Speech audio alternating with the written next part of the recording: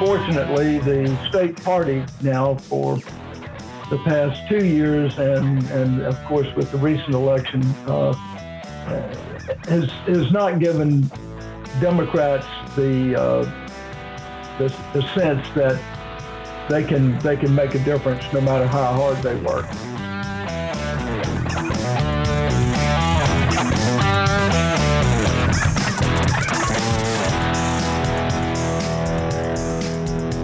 All righty, boys and girls. Oh, I'm sorry. All righty, kids.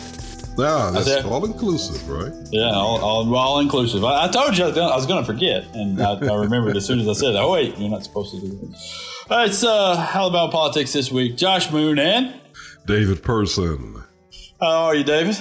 Man, I'm doing as well as I can do.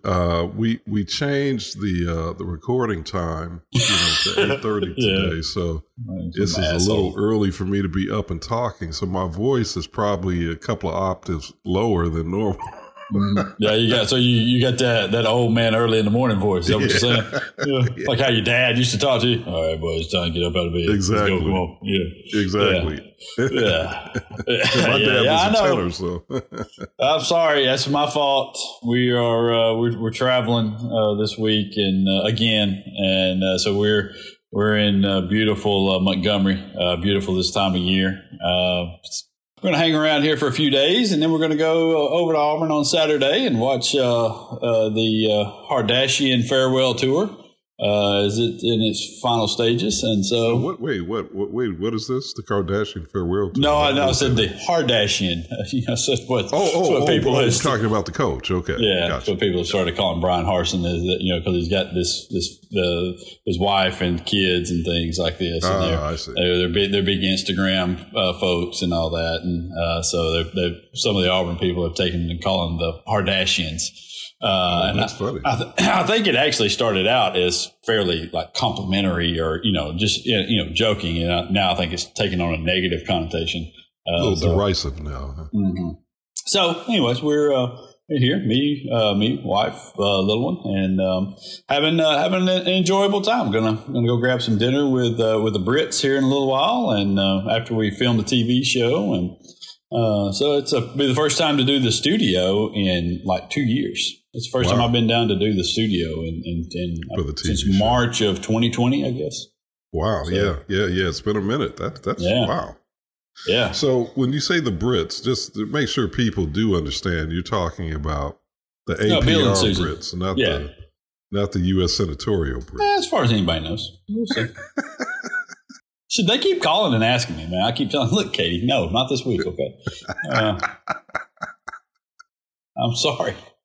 No, but listen, I've said many times, I've met Katie Britt a couple of times, and I like her. I like her as a person. We disagree politically on a number of things. I like her husband, Wesley, a lot. I covered him when I worked for the Advertiser just a couple of years out of college, and had to cover the Alabama football team for a season. And Wesley was one of the players on that team, and he was always exceptionally nice to me and professional, even though I clearly had no idea what the hell I was doing.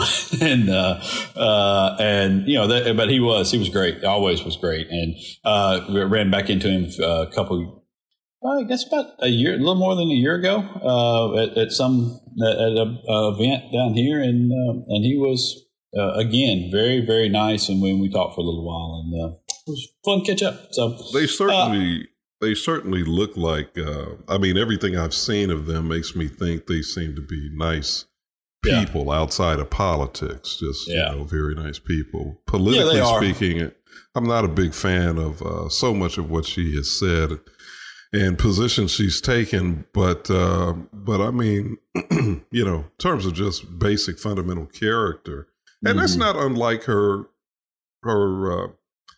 former boss, Richard Shelby. I was at his speech here that he gave in Huntsville earlier this week. The chamber has this thing. The Chamber of Commerce has this thing they call Washington Update, and you've got a few thousand people that'll show up for this event. They have it in the Davidson Center at the U.S. Space and Rocket Center, for anybody who knows what that is. And so it's kind of cool because you got the big rocket hanging up above you, and then you're in this, big, huge, cavernous building, because it contains the rocket. And it's a neat place. Shelby's up there speaking, and he was so Shelby. He was informative. Casually informative. He was mildly partisan, and but not offensively so. Yeah. For somebody like me, and some other people that I was sitting with, who don't share his politics, but sure. But we respect his tenure, and you got to respect what he's done for the city and the state, and it's just it was a really interesting thing. But I suspect that, I would assume, except for her dalliances with Trump, which I really do not like, I think she's more or less the same kind of person. Yeah. Yes. I would put her firmly. Matter of fact, I'd probably put her a little left of Shelby. Really, in just social policy. Yeah, I think that like I said, I've known a lot of people that know her, and I've actually worked with somebody who is a neighbor of hers, and so it's they're just they're not. They're not really extraordinary people. You know what I'm saying? They're not oddballs. They're not. They're not weird. They're just kind of regular folk. But let me ask you a question though. Would you disagree with me when I say you're saying that you think in terms of the policies that she embraces, she's to the left of Shelby? But would you disagree with me in saying that during this campaign season, especially during the primary, her rhetoric has been to the right of Shelby? Oh, absolutely it has. Yeah, it's okay. Yeah, and I think that I think you're 100% right. And I think, and I was going to say, it kind of gets us into what we were going to talk about. I wrote a column about the team politics that we have now. Great column too. Particularly in this state, and I think that such ridiculous voter tendencies, and that's what we have here. This is a voter problem that we have. It's not a politician problem. It's a voter problem. Now, politicians have helped to shape this into what we have today. There's no doubt about that. But our voting base have willingly gone along with this stupidity. This idea that you're just simply out here voting for a party, and if your party wins, then somehow you win, and that's not true in any way, shape, or form. Certainly there are things that occur, that matter in terms of party, whether Democrats control Congress or Democrats can control this house or that house or whatever, and that matters to an extent. But we also saw where with Democrats where we don't all toe the line, and there are a lot of different levels of being Democrats. There's the Joe Manchin level right near the bottom of, which is essentially Republican light. It's basically Richard Shelby is what it is, except he's wearing the Democratic name tag, and then you move on up, but and so you have to craft legislation to do that, and honestly, as much as I just murdered Joe Manchin and it wasn't really because of his beliefs, because he's been pretty steadfast in his beliefs and have made them pretty clear for a long time, his core beliefs. But there were times in here that during a lot of those negotiations, I guess we could call them, where I felt like he was dishonest with what he was putting forth, and he tricked his own party members at times into believing things that were never true. But that's my overall point: is we've moved away from that. We don't have that here in this state. We're not We're not doing that. We're all towing the line, and if Republicans win, then you win, and it never works out that way. It never goes that way, and so then it also forces during primaries people to be as absolutely ridiculously extreme right as they can possibly be and still stomach it. And I think that's what kind of happened with Katie Britt was during this primary where she was running against Mo Brooks and, the dude from Huntsville, Durant. They both just cozied up to Trump real fast, and it kind of pushed her into that, where she also had to say, well, MAGA, MAGA, MAGA. And so, and you can say, well, yeah, and this was always my argument. It was what's worse. And I don't, is it worse to be dishonest and say, oh yeah, I'm a Trump supporting, build that wall kind of person and really not believe that and present yourself as that? Or is it worse to say, I'm not that. I hate everything about him. I wish he would go away. It's been an embarrassment to the country, and lose and out to somebody who is really that person and put that person in office representing our state.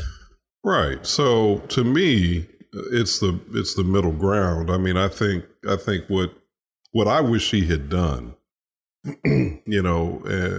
assuming that you've got the right read on her, and I don't have any reason to doubt you because you've been around her, you've interacted with her. I've never met her, or her husband, but assuming that you've got the right read on her, she had just been very diplomatic about Trump and related issues.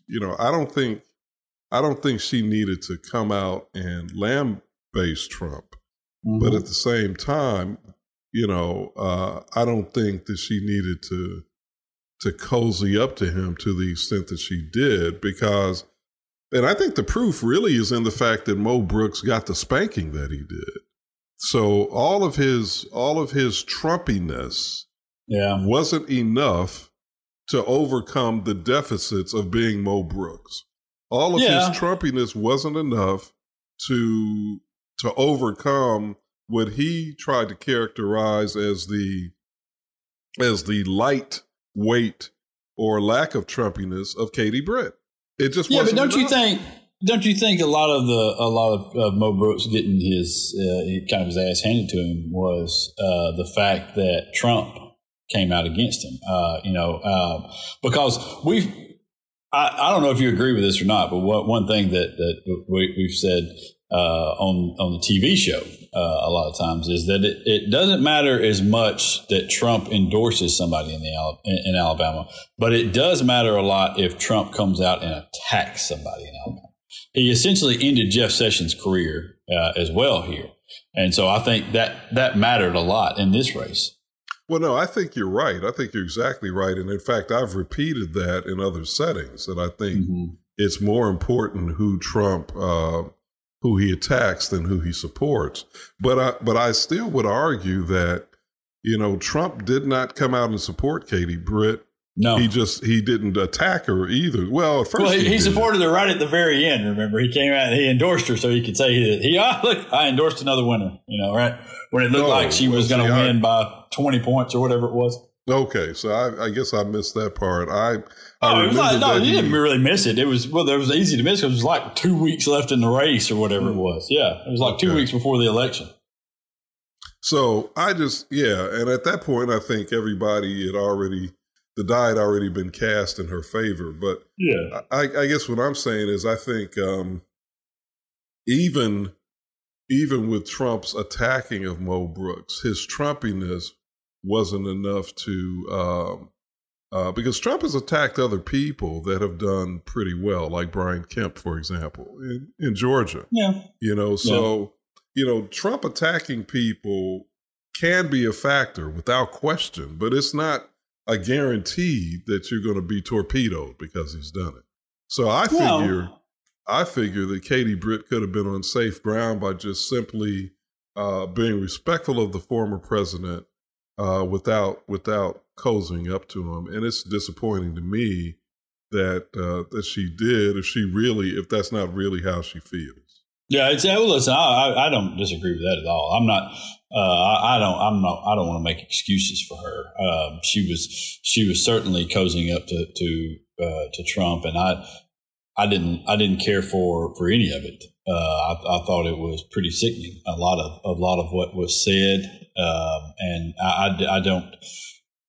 I dislike it a lot. And it was terrible. Which because at a point now we're looking like you're going to have been cozying up to a person that may be going to prison pretty soon. Yeah. Because yesterday, when we record again on Thursdays, and so Wednesday is yesterday that we're referring to, and Trump is going to have some issues. The 11th Circuit ruled against him. And ruled that the Department of Justice could overrode the Trump-appointed federal judge from Florida who, my God, that ruling in that case should shame every person in America into paying way more attention to who the people are that we're putting on federal courts for lifetime appointments, because that ruling was atrocious. And it is the 11th Circuit just carved it to pieces. And that Trump itself, that court itself has 2 Trump appointees out of the 3 judges on there, including the former Solicitor General from Alabama, Andrew Brasher, and who is a pretty. I've listened to this man argue for Alabama's abortion laws. And also saw him literally bang his head on a lectern in front of a judge in federal court. Anyway, so yeah, I've seen him literally bang his head on a lectern because a witness for the state would not say what he wanted them to say. But this documents case, there's no way that this doesn't end and where we figure out eventually that Trump was doing something really, really bad. Okay? Because there's no reason for any of this to be going on otherwise. Yep. All right. Yep. There's no reason for him to have these documents, because they and if you followed it from any reasonable media outlet, all right, they have gone to Trump numerous times and said, hey, you've still got these documents. Please hand us these documents, okay? We got a bunch of boxes from you last year, but we've gone through them and we're still missing a bunch of documents. So could you please give us these documents? Hey, just a reminder, still got those documents out there. I mean, it's kind of like, the person trying to get you to pay your bills. Hey, exactly. Just a reminder, you still got this bill outstanding over here. And so they went to him over and over and over again in a manner that was very private. Nobody knew about this until recently, and said, you still have these things. Give them to us. If they are yours and you want them back, do like Obama did and say, here are the things I would like returned to me. We will review these things and we will return everything that you have requested that we're allowed to return to you. Okay?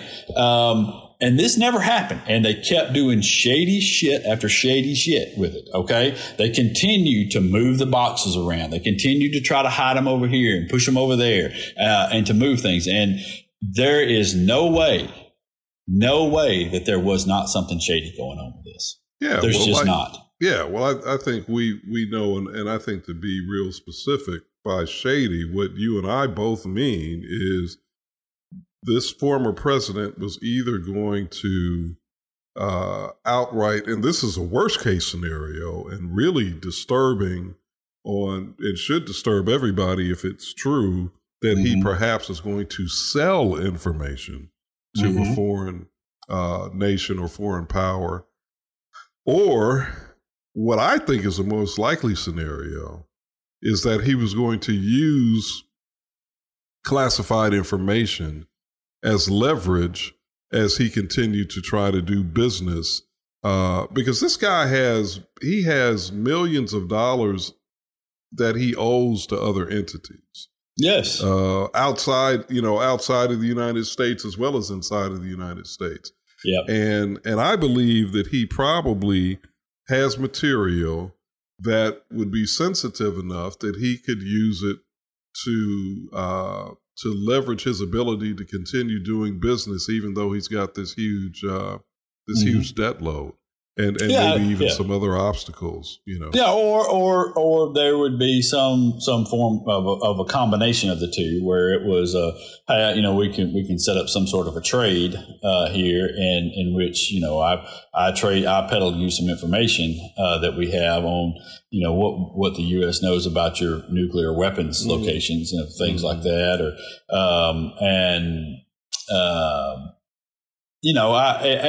or to just help him with business, to help him with future business endeavors of some sort. But the point is there's no explanation.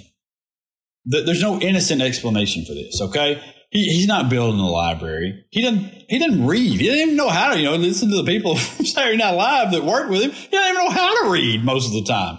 They literally had to put his name into the reports that he got the security reports he received every day before to hold his interest for more than 30 seconds. And so, this is honest to God, this is the stupidest time in American history. It really is. This is so stupid that these people are continuing to support this absolute imbecile who has sold us out over and over and over again. That has no interest in the country outside of how things benefit him and his businesses and how he can make money off of it. That's all he has ever cared about, and that's all he'll ever care about. And he is an absolute moron. And he will. He does. And here's the people keep referring to him as Hitler. No, Hitler had actual beliefs and shit. Okay, Trump doesn't have any beliefs. Whatever he's doing, and it's the reason why I believe it ultimately won't be successful. Unless somebody with a lot of smarts gets involved in this and co-opts it for their own purposes. But what he's doing, there's no belief system to it. There's no greater goal that he's trying to achieve here. He's not trying to impose an agenda of some sorts, this ideology on people that people are going to get behind and rally behind and go forward with. He's not that person. He can't speak well enough to relay any of that to this. All he's worried about is enriching himself, and that's why ultimately will fail. But it just, to watch people rally, to steal behind this guy, to see people with their stupid Trump stickers on their car. I mean, my God, in 5 years, to be able to just get video of people scraping that dumb shit off their cars will be wonderful. And really, I think people who should know better and should have known better even before now, but by now should really know better, ought to be really appalled by the idea that the guy has the audacity to try to justify his behavior by saying, well, if I just merely think that something is declassified, if I just say it in my brain, then it becomes declassified. He literally said that to Sean Hannity. I mean, what kind of madness is that? Declassified in my brain. A president can declassify things by just thinking about it. It's so stupid. It's so utterly ridiculous. And I mean, man, it is. And I don't dislike Joe Biden. I think Joe Biden's done some good things. But, man, it is striking to watch the Obamas stroll through the White House and deliver remarks, and then to think about the last 6 years. I mean, the difference in eloquence and class and competency, and I mean, it's remarkable. It really is. And to think how that guy was just absolutely shit on for 8 years by so many people, and we know why. Because he's black. He's half black. He's black. Yeah. Yeah, of course he is. And with a black wife. I mean, of course, that's all it ever was. Yeah. And they could make their racial comments about things and try to scare people, and that's what they did. But it is just to think about. As I was watching the coverage, the people online talk about this possible hurricane, that's forming now out, and there's projections it could wind up, impacting Alabama in some way. Y'all remember when he tried to turn the hurricane with the Sharpie? It's just, you know what I mean? It's that dude was president, That dude was president. He drew it with a Sharpie and held a press conference. It's hilarious. It was, God, what were you even doing out here, man? I've had, during my time as an adult where I could vote, I've had Reagan, I've had 2 Bushes, right, in terms of conservatives, right? Mm-hmm. And of course, I voted against the conservatives. But I got to tell you, not in my wildest imagination could I have ever dreamt up a jackass like Donald Trump. The worst things that I've ever thought about Ronald Reagan in terms of policy or one of the Bushes in terms of policy. And I got to say that there were some things on which I agreed with both Bushes on a small little smidgen of things. But the worst possible stuff, Iran-Contra and the Iraq War and whatever else, this guy, Trump, my God. Unreal, man. It is astounding. It is astounding.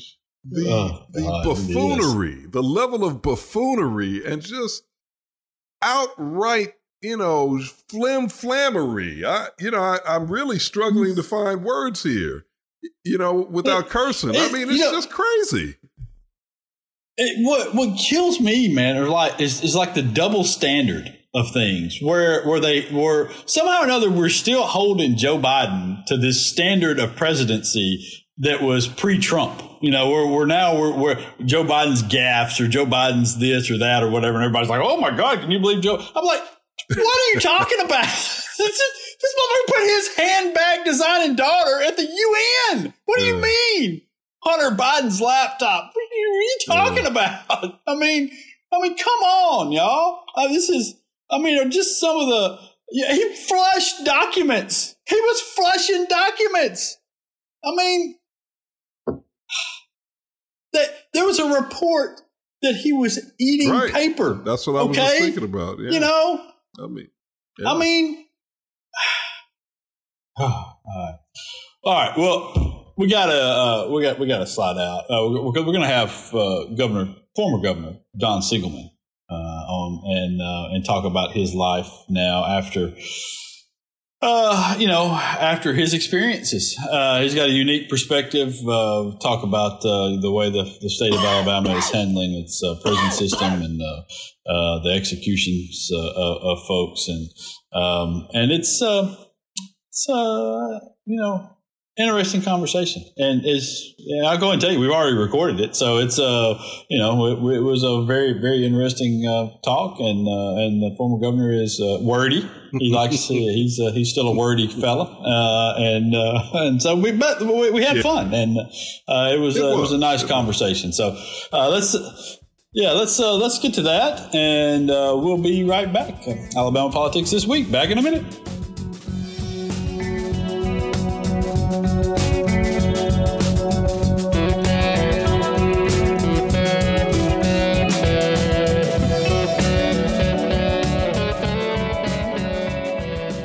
I'm David Person with Alabama Politics This Week. You listen to me and Josh every week, and we have a blast as we talk about Alabama politics and culture, and as we interview newsmakers and journalists about Alabama politics and culture. Thanks for your support of this great podcast, and I hope that you will continue to not only listen, but to share it with your friends and also give us a rating on iTunes or Spotify or wherever you're listening to it.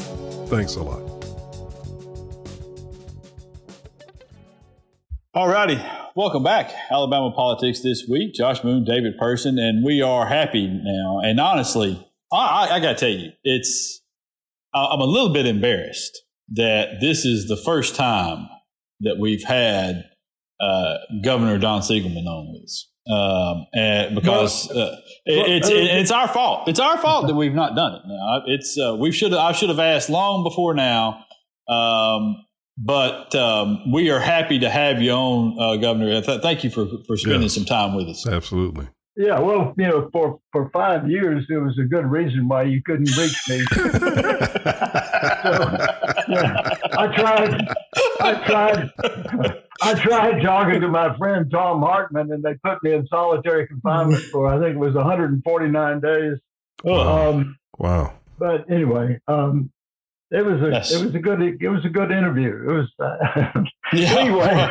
Yeah, I can't imagine it was worth it, but it's I hate that too. But and that's one of the things we wanted to talk to you about. Certainly, was about our prison systems, and I think you have a very unique insight into how things operate, and some insight I think with some prisoners that you've spoken to as well. But first of all, I just would like to know, and I think a lot of people would like to know, kind of just what you're up to now.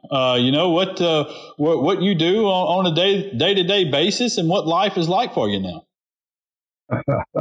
Well, life is good.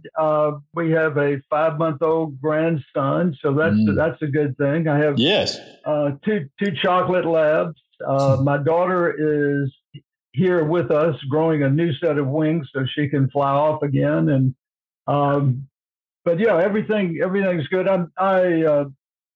My law license was returned on a unanimous vote of a bar panel a couple of years ago. So I've been doing a lot of pro bono work, and the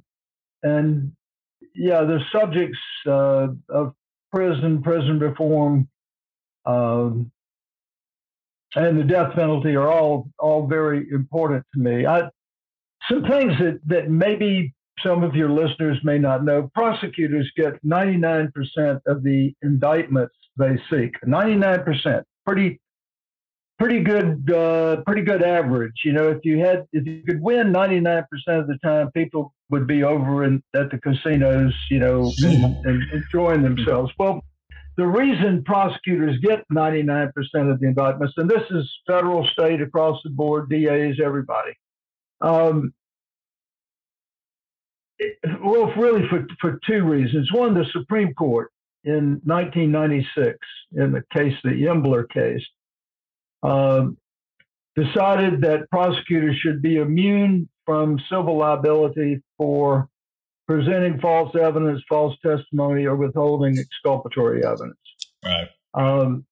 The Brennan Center notes that it was in that same year that mass incarceration began to skyrocket. It was hovering around 200,000 people in jails and prisons around the country until 1976, and then it rose to nearly 2 million as of recent calculations. Right. To show you how cavalierly Americans at all levels have accepted this notion that prosecutors should be free to withhold exculpatory evidence or present false evidence to get an indictment or a conviction. On January the 4th, 2010, during the Obama administration, Elena Kagan, who was Solicitor General, the president's lawyer, goes to the United States Supreme Court, has her deputy argue that, quote, U.S. citizens do not have a constitutional right not to be framed. U.S. citizens do not have a constitutional right not to be framed. She's right on the law. but wrong on policy. And I thought for sure President Obama would have, knocked that out of the park, saying, not while I'm president, not in this country, maybe in Russia, but not here. We're not going to let a government frame its people. Right. It's interesting to note that the Death Penalty Information Center in last year, 2021, came out with some statistics on the death penalty, and 1 out of every 9 people who are executed, 1 out of every 9 are exonerated. That means we get it wrong, Josh and David. Yeah. We get it wrong. It wrong 10% of the time. Yeah, more than 10% of the time. Yeah, that's gotta cause some people some pause on this. And it's odd that we were talking about before we started. That our AG's office in Alabama has essentially argued recently, as of this week, that we're going to use a new form of execution in this state. Nitrogen hypoxia, I believe, is the term for the gas that we're going to try to use. It's allegedly less cruel and unusual than what we're currently using. What we used last month, I don't know that you could have been more cruel and unusual than basically carving a man up on the table, as they did with Joe Nathan James, and it troubles me a lot. And I've said before that I am not necessarily anti-death penalty. I am anti-death penalty for the way that we do it in this country, and particularly the way we do it in this state, in the way that we are not absolutely sure of the guilt of a lot of the people that go end up to be executed, in the way that we seem to be so clunky with our execution methods, and so absolutely poor and secretive about it. These things should not be secretive. We should not, it should be out in the open, and we should know everything that's going on if we're going to do this. But at the same time, I don't know where we've reached in our society where we can go and argue before a judge and essentially admit, well, we don't know if it's going to work, but hey, the people that this guy killed, they didn't get to choose their method of execution either. So we'll see. I mean, shouldn't we have a higher standard than holding ourselves to the same standard as the guy that we're putting to death? There are several things that are troubling about Alabama's death penalty laws, and specifically the matter that you're addressing, the death by nitrogen hypoxia, which is, I think, basically, you suffocate the person. They don't take in any oxygen, so they die. A couple of I want to follow up on what I was saying a minute ago about the 1 out of every 9 are exonerated. Mm-hmm. One every 9 people who have been executed are exonerated, and the Death Penalty Project said that of those exonerations, about 80% are based on prosecutorial or police misconduct. Withholding exculpatory evidence, presenting false evidence, same thing we were talking about before. Right. The other shocking statistic is that of those people exonerated, 80% are black. And what does that tell you? Mm-hmm. I mean, one could connect some dots and say, well, they're using misconduct to convict people falsely, black people falsely of murder. Mm-hmm. Mm-hmm. And so anyway, that's troubling. The other troubling aspect of Alabama's death penalty law, whether you agree with as you were saying, Josh, there may be some, we can disagree about whether there should be a death penalty or should not be, which is worse, spending your life in a cage or being put to death and put out of your misery. But we have 165 people on Alabama's death row now. 146 of those would not be on death row in any other state other than Alabama for 2 reasons. 146. would not be on death row in Georgia, Tennessee, Mississippi, Louisiana, any other state, because Alabama is the only state that allows someone to be put to death on a non-unanimous jury by a non-unanimous jury. Every other state requires a unanimous jury to sentence someone to death, not Alabama. It's a holdover from the 1890s, from the Jim Crow laws, when black folks were first allowed to go on juries. White folks said, "Oh, we can't have unanimous juries anymore, folks, because we might have an objection from a black man or black woman that they don't want to put this guy to death. So let's just have non-unanimous jury verdicts for the death sentence." The second number, we have 115 of those folks on death row who were sentenced by non-unanimous juries. 31 others are there based on judicial override. And as you know, and I thank Kay Ivey and the legislature, Dick Brubaker and others who passed the ban on judicial overrides in 2017. But it was not made retroactive. So we have 31 people facing death in Alabama for something that wouldn't be illegal in Alabama now.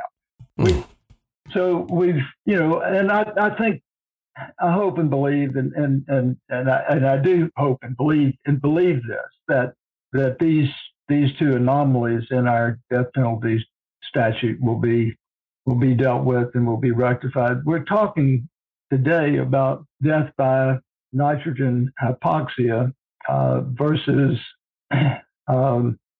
lethal injection, and we just haven't. Everybody, a lot of states are having trouble with lethal injection. Governor Bill Lee of Tennessee in May pushed the pause button on executions. Bill Lee is a good person, a conservative, but he recognized that they were having problems with their lethal injection protocol, and he wanted Tennessee, if we're going to do it, and he believes that we should do it or they should do it, for certain heinous crimes that people should be, their lives should be taken. That's Bill Lee's position. But he doesn't want it done in a way that is inhumane or causes problems, for the state and for the Tennessee Department of Corrections or for himself. So he ordered a pause. And there's a chance we might back into one today. The Attorney General has until 5 p.m. to tell the court how nitrogen hypoxia can be used safely, both for the witnesses, the correctional staff, and how it can be done appropriately so it does not result in cruel and unusual punishment. It's my understanding, I haven't seen this in print, I haven't found it on the wire, but it's probably there somewhere, that the matter is in court I think in the Middle District in Montgomery, and that the judge gave the state until 5 p.m. today to prove that it can carry out executions by nitrogen hypoxia in a safe way. So yes, we'll see what the result of that is. Hey, Governor, I wanted to follow up on something that you said that I think is real important, and that has concerned me for years. You talked about the fact that prosecutors are immune from being sued or held accountable for really brazen misconduct, the withholding of exculpatory evidence and presenting false evidence. When I hear that and when I reflect on that, and I've known of cases where that has actually happened, it really makes me question whether or not we will be able to sell to the next generation that we actually have a healthy, functioning democracy, because that just doesn't sound very democratic to me. How do you feel about that? does it cause your faith in democracy to wane? David, I can tell you, you haven't read my book, which is stealing our democracy. Mm-hmm. The point, one of the points I make, and I'm going to keep this short. I know we've only got a few minutes left, but I was indicted and convicted of something that never happened. Mm-hmm. 113 state attorneys general, former state attorneys general, petitioned the Supreme Court and President Obama, saying that even if you believe the evidence, what I did was not a crime. But the point I was going to make is that I was indicted because prosecutors presented false evidence and suborned a witness to lie, and then brought to trial where they pressured. And this is according to a Department of Justice employee who witnessed the interrogation of the government's witness against me. She testified that she watched and listened while prosecutors and agents coached and cajoled Nick Bailey to recall things he clearly did not remember. So, you know, in prison, I'm going to answer your question. In prison, I thought, you know, if there's a purpose in everything, if you believe in God and believe that there's a purpose in everything in life, or even if you don't believe in God and believe that in every situation one ought to find a purpose, it was like, you know, a light was shining on me saying, okay, Governor, you see what the problem is. Now go fix it. David, you have identified the key issue in changing our justice system to bring about fairness and balance the scales of justice and ensure that we protect our democracy, to use your words. But this is the key to reducing incarceration, reversing mass incarceration. The key to a fair trial is for Congress, because the Supreme Court's probably not going to do it, but Congress has got to repeal the absolute immunity that prosecutors have. I mentioned this 2010 case where Elena Kagan was arguing that, you know, U.S. citizens do not have a constitutional right not to be framed. It was in the case of two black men. Guess what the color was. You know, two black men who were convicted of a crime that they clearly did not commit. Mm-hmm. The prosecutors, there was a murder, and the police tracked the guilty party, and it turned out to be a white guy that was a friend of the police department. So they got this young black felon, guy breaking into a car at a car lot or something, and said, if you tell us that these two guys, Henderson and McGee, were the ones that committed the crime, we'll cut you a deal that you can't refuse. And he did. And then, anyway, all of this came out over a period of 25 years that they spent in prison.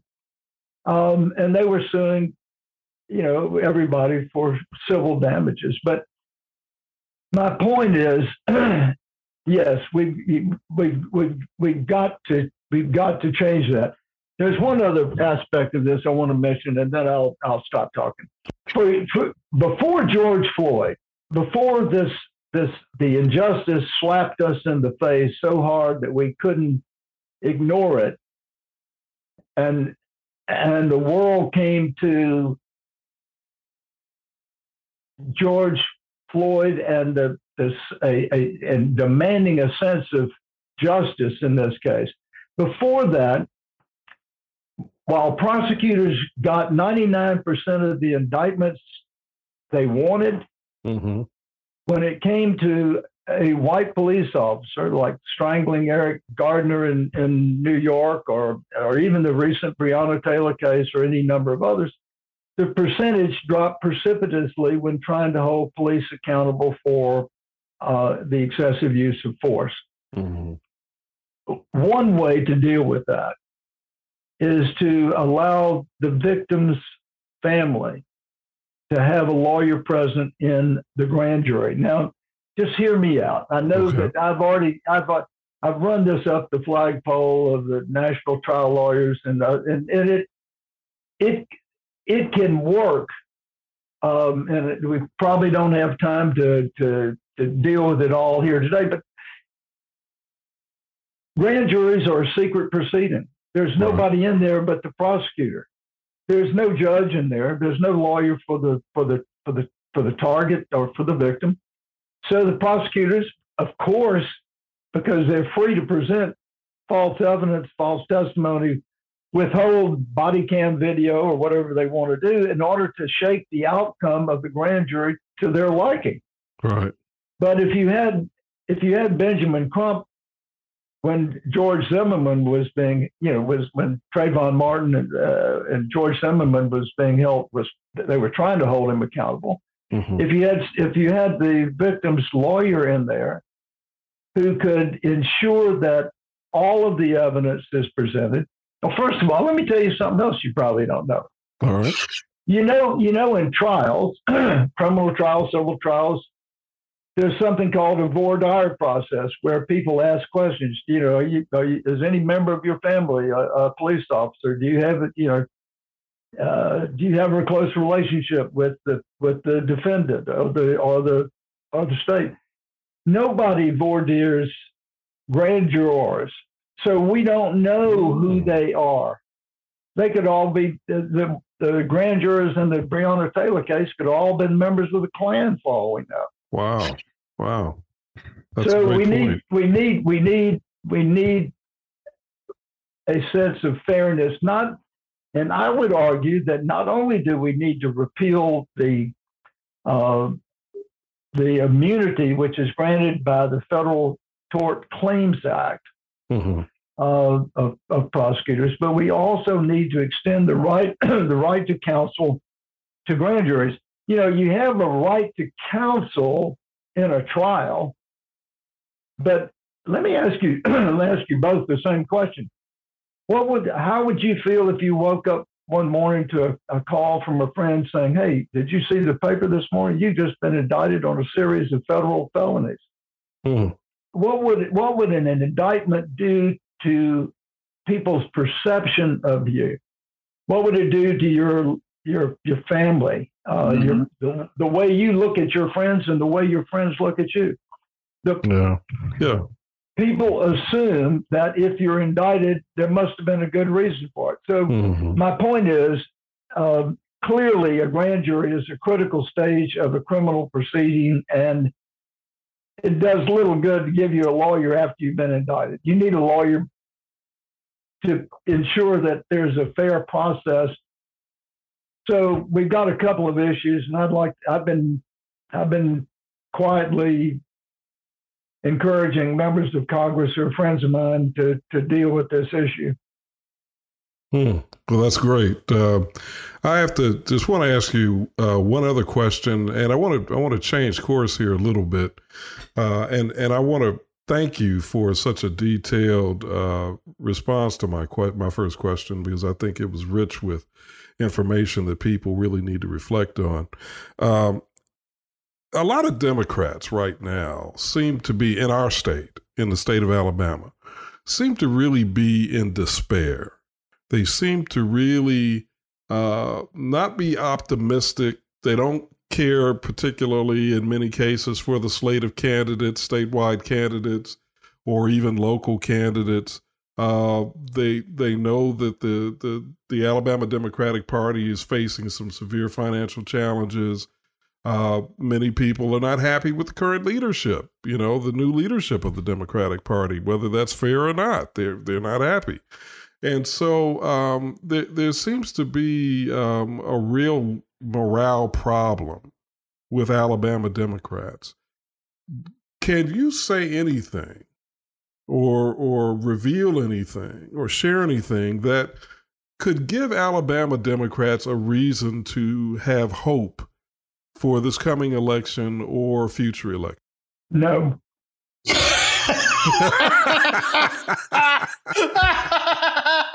That was rough, Governor. That was rough, man. Yes, I think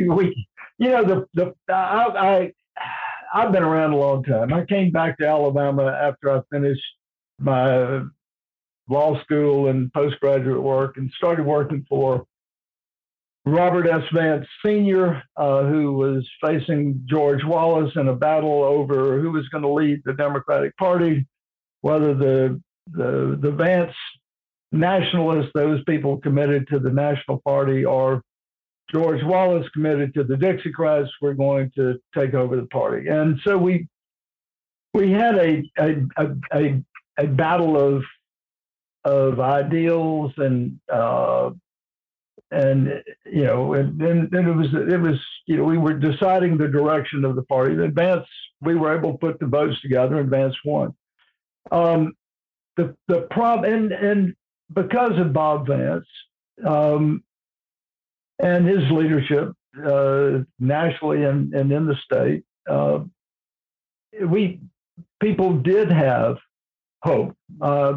Democrats, we did elect, people like in those days, Howell Heflin.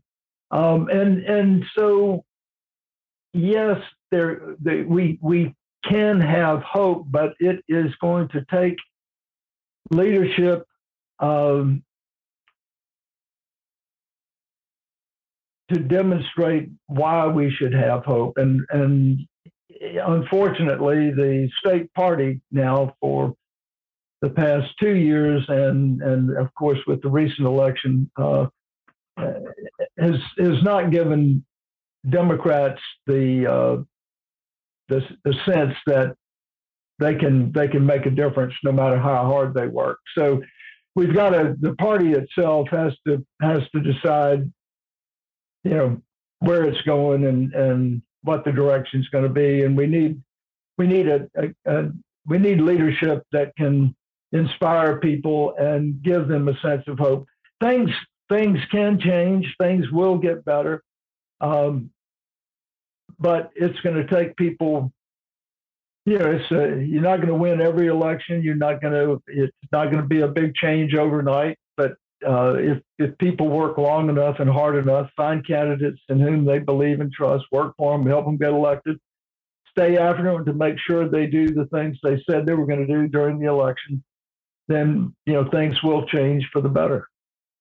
Governor, it has honestly been a pleasure. Yes. I know we've kept you longer than we promised, but I mean I would love to do it again if we can work it out with you where you have the time, and I would love to get you back on and talk some more stuff, because I feel like there is a whole lot of ground out there that we haven't covered with you, and I would love to do it again sometime.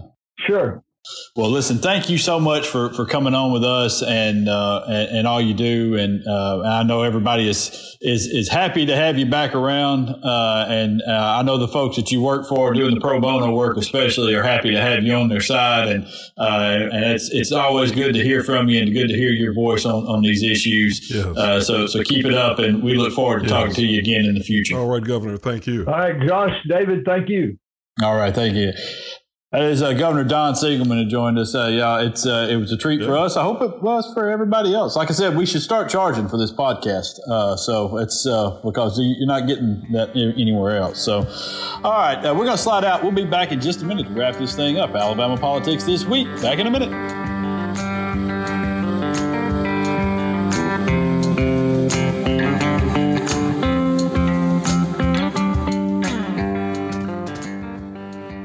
Hey, everybody. If you would like an opportunity to interact with us here at Alabama Politics This Week, we've got a great way for you to do that. Shoot a question over to apwproducer@gmail.com. That's apwproducer@gmail.com. Anything about Alabama politics you want to know about, I don't know, what everybody likes to drink, or where everybody likes to hang out, or whatever your question may be.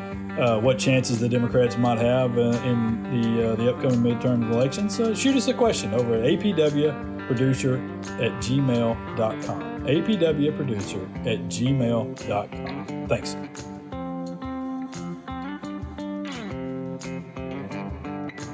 All righty. Welcome back. I hope this time. Had a little issue last time. But don't worry. I take it all in stride, never overreact. But so like I told you, good interview with Governor Siegelman. He did ask that we amend his comment from when David asked if there was any hope for the Alabama Democratic Party, and he flatly said no, real quick. He said he wanted to amend his answer. He failed to mention Will Boyd, who he has a real fondness for and admiration and respect. And that if he were to get into a debate with Katie Britt, he thinks he might be able to gain some traction. And so he wanted to mention Will Boyd, he said, because he really likes him a lot and really liked the campaign and likes kind of what he stands for. And so I think that's very fair, although I don't know that it necessarily betters what he said about the Democratic Party overall. I think that but honestly, I think what he said was true. We got issues, as the song states. We got issues, you got them too. I think that's where we are. I guess both things can be true. You can admire. Sure. And of course, I'm biased. We all know that. I'm a Boyd guy. Consult with Will, but what? But you're being paid. I think you're right. The two are not mutually exclusive. You can have, and Will is not the only promising Democrat that's running currently statewide and in some of these local races. We've got some really strong people that I hope will win. Some have a really good shot at winning, especially at the legislative level. Yes, but it's also true that the Democratic Party is not in great shape. It's just the truth. Yeah, we've talked about that a few times on our program. And we're doing it as. And I'll speak specifically for myself. I'm doing this from a position of love, not of malice. I love what the Democratic Party stands for. I thank God that it's not the party that Strom Thurmond used to be a part of. Right. Yes. I thank God that it evolved and that LBJ did what he did and JFK before him and then subsequent leaders who have moved, I think, the party in the direction where we are right much, much more than we are wrong in terms of issues and policies. But here in the state of Alabama, we got issues. We really do. The Democratic Party. We do. And it's a shame. It's a shame that we're like that, and it's honestly, I think that affects negatively all people, including Republicans, the Republican voting base here in this state. I think that it's not good, and I would say the same for Democrats. I'm assuming that there are probably some states out there in which Democrats are in control, like Republicans are here. I don't know that. I've never been to those states, and so I've never experienced life in such a state where it would be overly problematic for people to care more about the working class. But listen, I'm sure it happens. I'm sure there are poor people out there going, "Oh, we're so mistreated," or rich people out there saying, "Oh, we're so mistreated out here. We can't survive." But here in our state, we don't have that, and we have whenever you get to be a one-party state, it gets to be the extremes on things, and that's what we're dealing with now. Is we have the extreme right that is making a lot of noise and really ought to worry the hell out of everybody, because it's not good for you. It's not. And we see that from the abortion law that we have now, where the overwhelming majority of this state opposes that abortion law that we have in place. But it's there because the extreme right controls this place. Yep. And that's how they get, they've gerrymandered things to the point now where it's essentially a Republican primary that hands over a supermajority of our state house. And so when you're doing that and you've gerrymandered people down to where that you can control everything that happens in the state just by the Republican primary, well, then you're going to get, you're going to have people trying to out-Republican each other. Well, and one piece of good news on the voting front before we get away from this topic and go to our next topic. According to some research that I've gotten, and you may have seen the same thing, I don't know.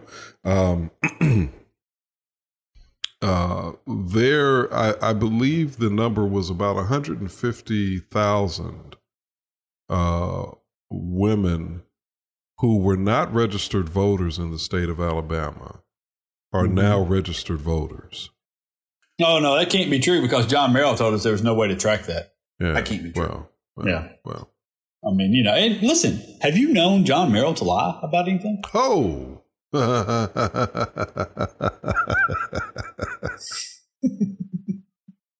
It's not like we're his wife right now. All right. So my feeling is John Merrill and his dubious positions aside, my feeling is that these 150,000 women are going to make a real significant difference in what happens in November. I'm not saying that, there's a Democratic landslide that's about to happen. I'm not saying that at all. But I am saying that I think it could be that in some races, we're going to be surprised at outcomes. And it could be that the surprise may not be a Democratic victory, but just a lot closer race than people imagined it would be. Mm-hmm. And I think even that will be a small victory because it will help to signal to Democratic voters who are disengaged that if they get engaged, they can make a difference and maybe put some more pressure on the people in our government to even to maybe be a little bit more inclined to be moderate in their policies and wake them up to the reality that everybody is not, in this one box. Thoroughly agree. I thoroughly agree with that. I wish, like I've said before, I wish there were a big name person at the top of the ticket, that would inspire a lot more people to get out and vote. I think it's a good setup right now for Democrats in this state to do a lot better than they have in the past. And I think that we could see some big improvements in some numbers. And I think that I've seen just in we follow these election things a lot, and I've noticed that got a push poll call the other day from Tom Butler's folks, and so they're obviously very worried about that race because I could tell by the call itself that they had paid for some opposition research into Kim Lewis. Because they were spouting some things off about her business past and taxes and things like that and just nonsense. And they pay.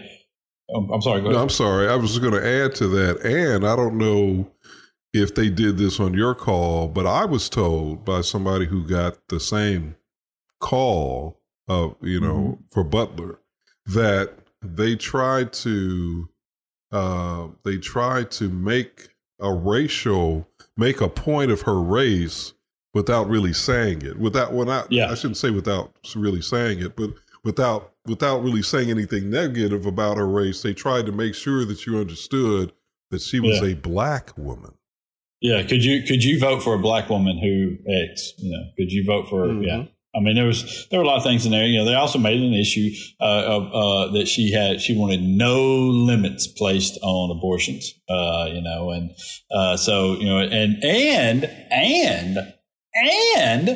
they tried to make the case that Tom Butler's position on abortion is not one that excludes exceptions for rape and incest and the health of the mother, and that he was not in support of Alabama's current law against banning all abortions. That was the other thing. So that tells me that at least in the Huntsville area, they're getting killed on the abortion issue.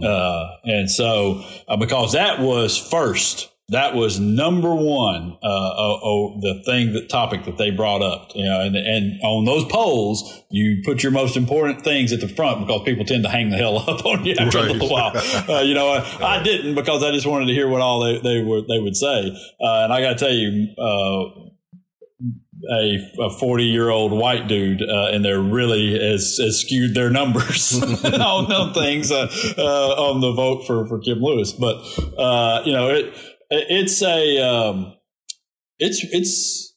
interesting. It'll be interesting, I think, and I wish that we had a more organized party at the basic levels to handle some of these things, because there are things that these candidates need that they're not getting, and you can't rely on just certain people who are doing it on their own time, to provide a lot of this stuff. And that's the real shame of this, is if people had gone out and there had been a real grassroots effort to help some of these candidates in the Montgomery area, in the Jefferson County area, in the Madison County area, in Lee County, in Tuscaloosa, in Mobile, you could have had, I think, a pretty big impact in some of these races where people are vulnerable. And there are not many of them. There are not many of them anymore. They've done a fine job of carving up districts to make sure that they're gerrymandered to the point where you're going to have very little competition from the opposing party. And but if you could cut into if you just didn't have a super majority of Republicans, if you just didn't have it to where one party could pass anything they wanted anytime, then I think you would be so much better off in the state just to force a negotiation on things.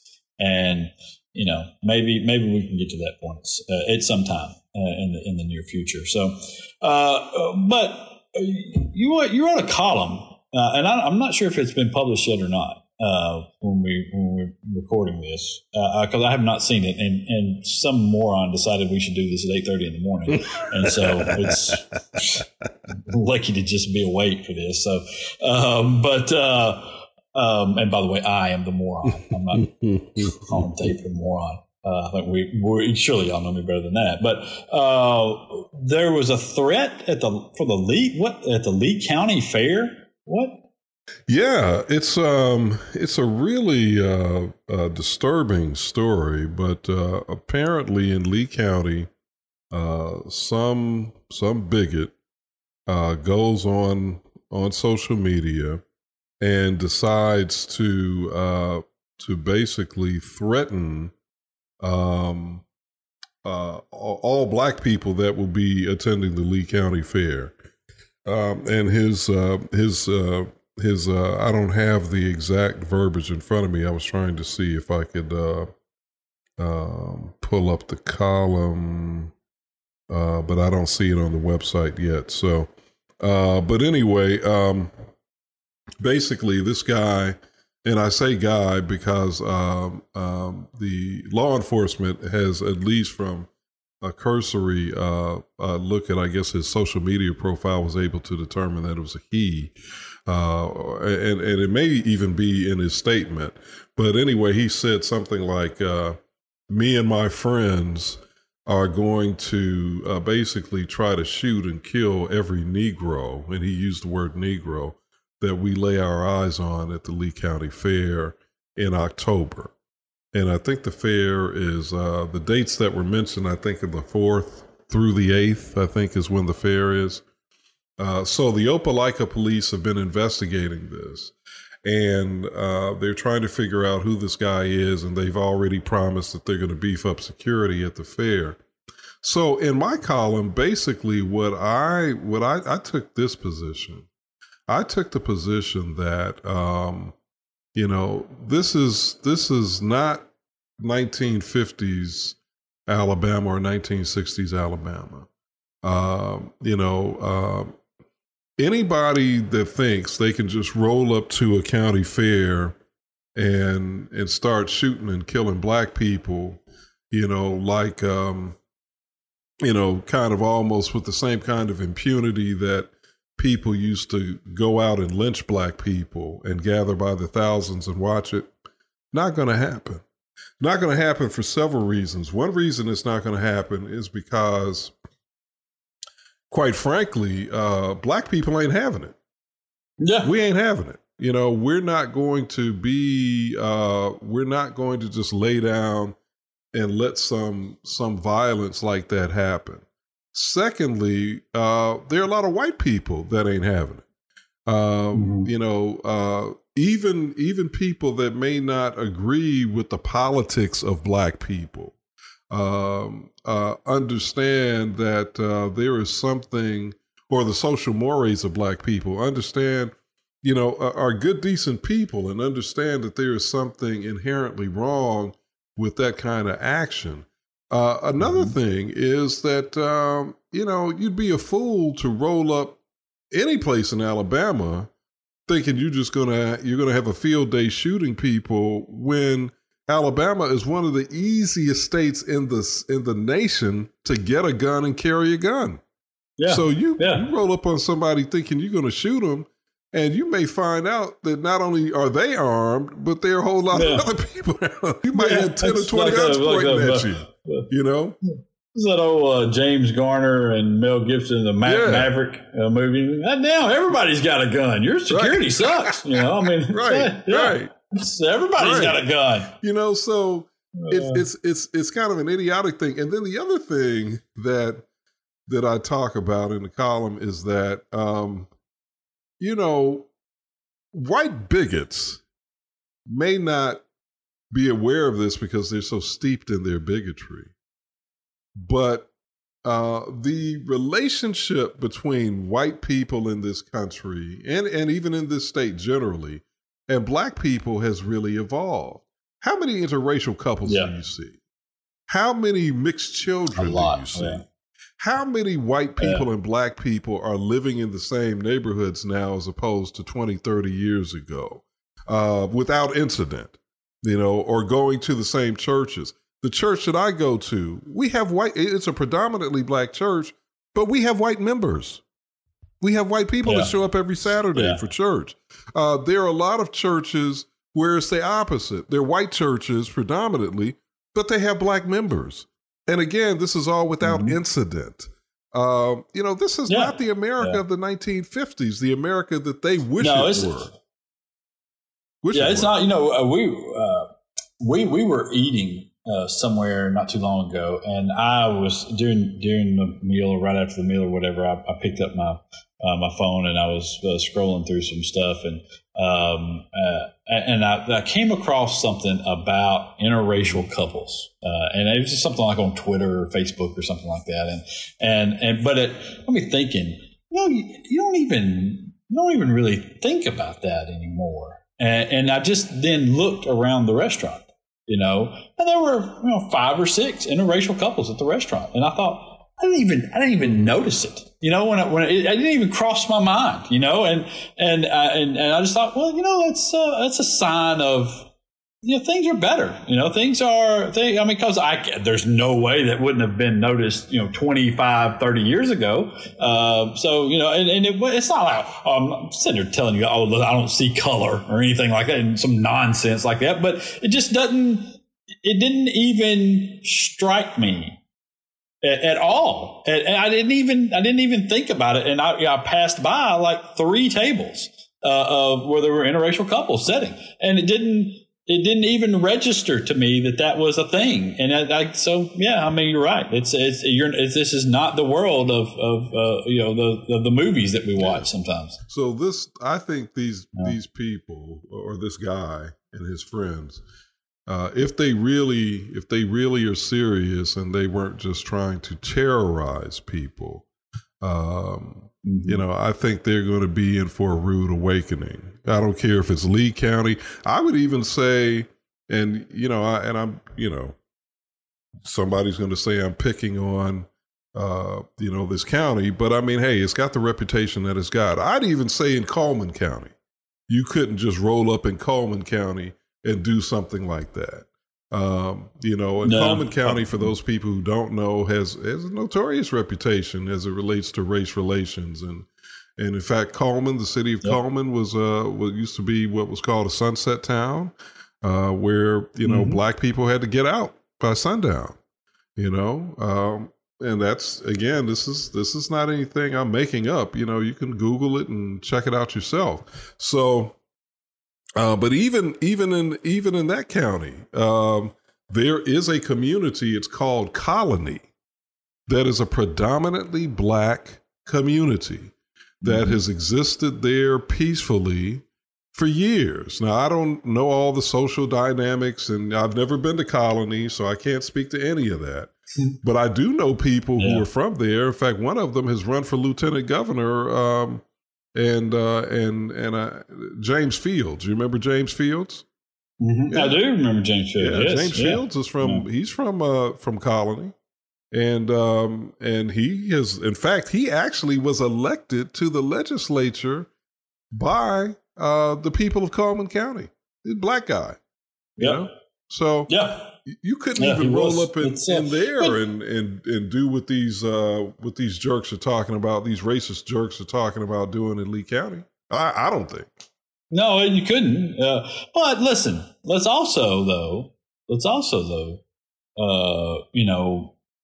acknowledge that because we're about to talk about our right wing nut of the week, Dale Strong, who very blatantly was using race when he talked about, as the reason why we've named him right wing nut, was talked about sending migrants to Delaware, to the president's home state, and using brown people in an attempt to scare others. Because, and here, this is the thing that gets me about this whole thing, about this whole migrant deal. Okay. Because listen, we see what's happening, and you see it on Fox News. They've already ramped it up. It must be a couple of months before an election, because here come the migrant caravans, and the migrants, and they're all a huge problem because they're carrying, all of them have pockets full of fentanyl, and they're coming for you. And it's so, but we see what's happening with this. All right.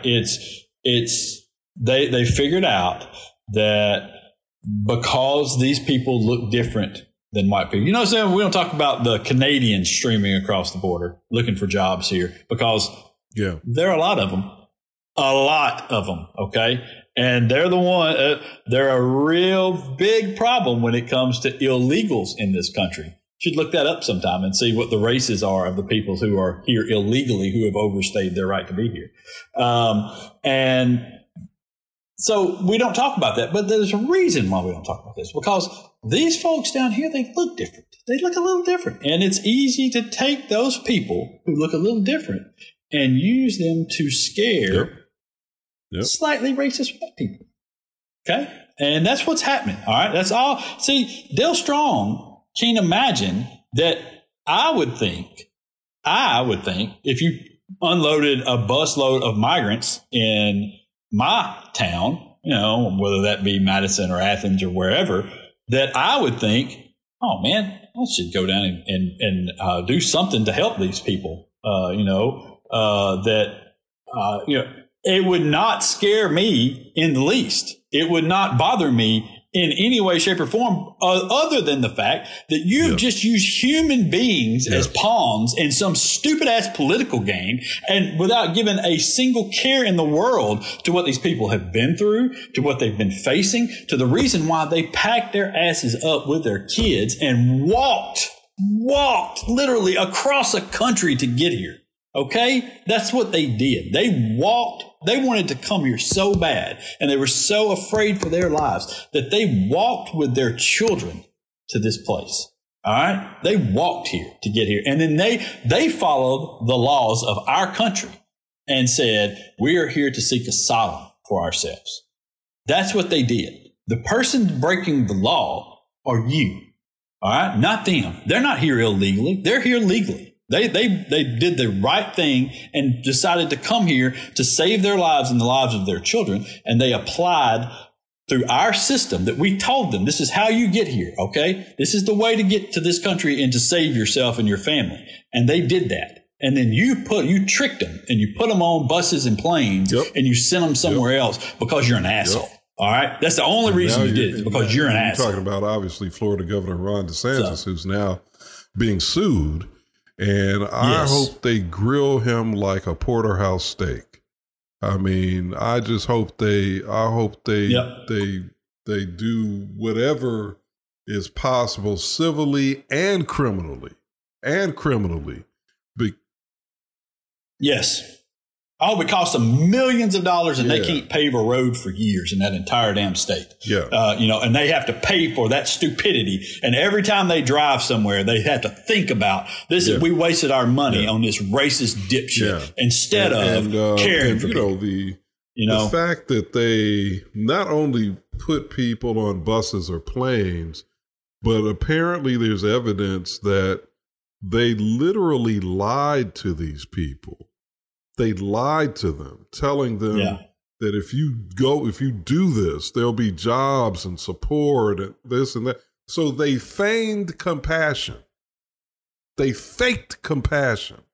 And you know what? I'm going to get on my hobby horse, as the old folks used to say, Josh.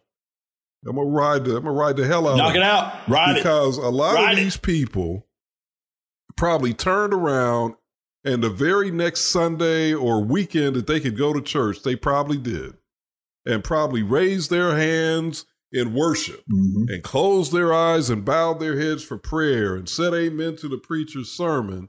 And yet they had the unmitigated gall to do something as despicable, as you said, as use these human beings as pawns and under false pretenses for political expediency and purpose.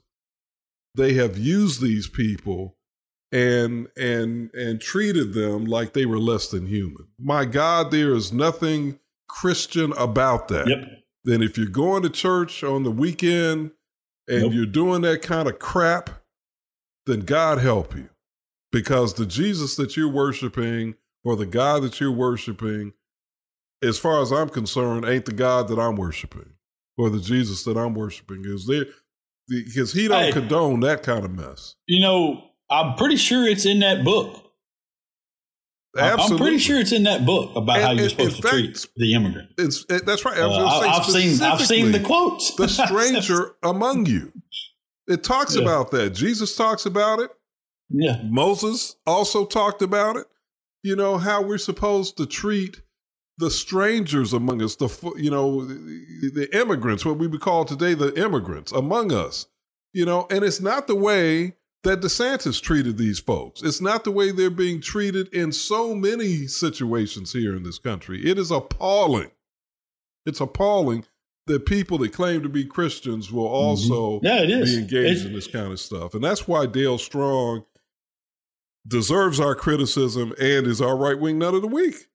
You're right. It's honestly, it's disgusting. It really is disgusting. And I don't use disgusting all that much because I'm used to the politics and things. But when you would take these people, just think about what it would take for you. What would it take for you to pack up your children and whatever you feel is your most valuable possessions, put them on your back and start walking 1,000 miles to save, because you believe that's what's going to save. What would it take? What would it take for you to do that?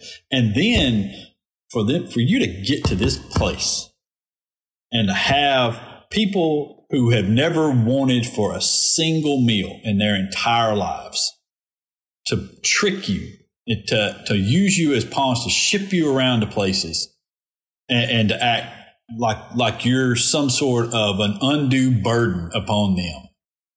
I mean, the mindset, the cruel mindset that requires is so unimaginable to me, that you could look these people in the face and still do that to them. It's despicable, and the fact that we've got people that support that shit is, you know what? If you do, I don't want to hear from you. I don't want to hear a word from you about it. Okay, I don't, because it's not going to go well for you on this. Okay, it's just not. And and if I can just quickly add this, because I know we're almost out of time. You could oppose Biden's immigration policy, border policy. You can support Trump's border policy or the conservative border policy without supporting this. I mean, you could still be, if you want to, have a conservative view on immigration and whatnot, that's fine. But to support this, my God, really? That's terrible. It's absolutely terrible. It's just, I mean, every time I think about it, it makes me so mad. Yeah. God. So, all right, listen, that's where we're going to leave. We're going to leave angry. All right. Yeah. We're leaving angry. Look, y'all, mad. We can leave angry if we want to. It's our show. You need to pay for it. That's right. All right. And we're pissed. Hey. We're really pissed. Yeah. Don't we sound like it? All right. We're going to slide out of here. All right. Angry as hell. We're leaving. Mad. Till next week, y'all be safe out there. Peace.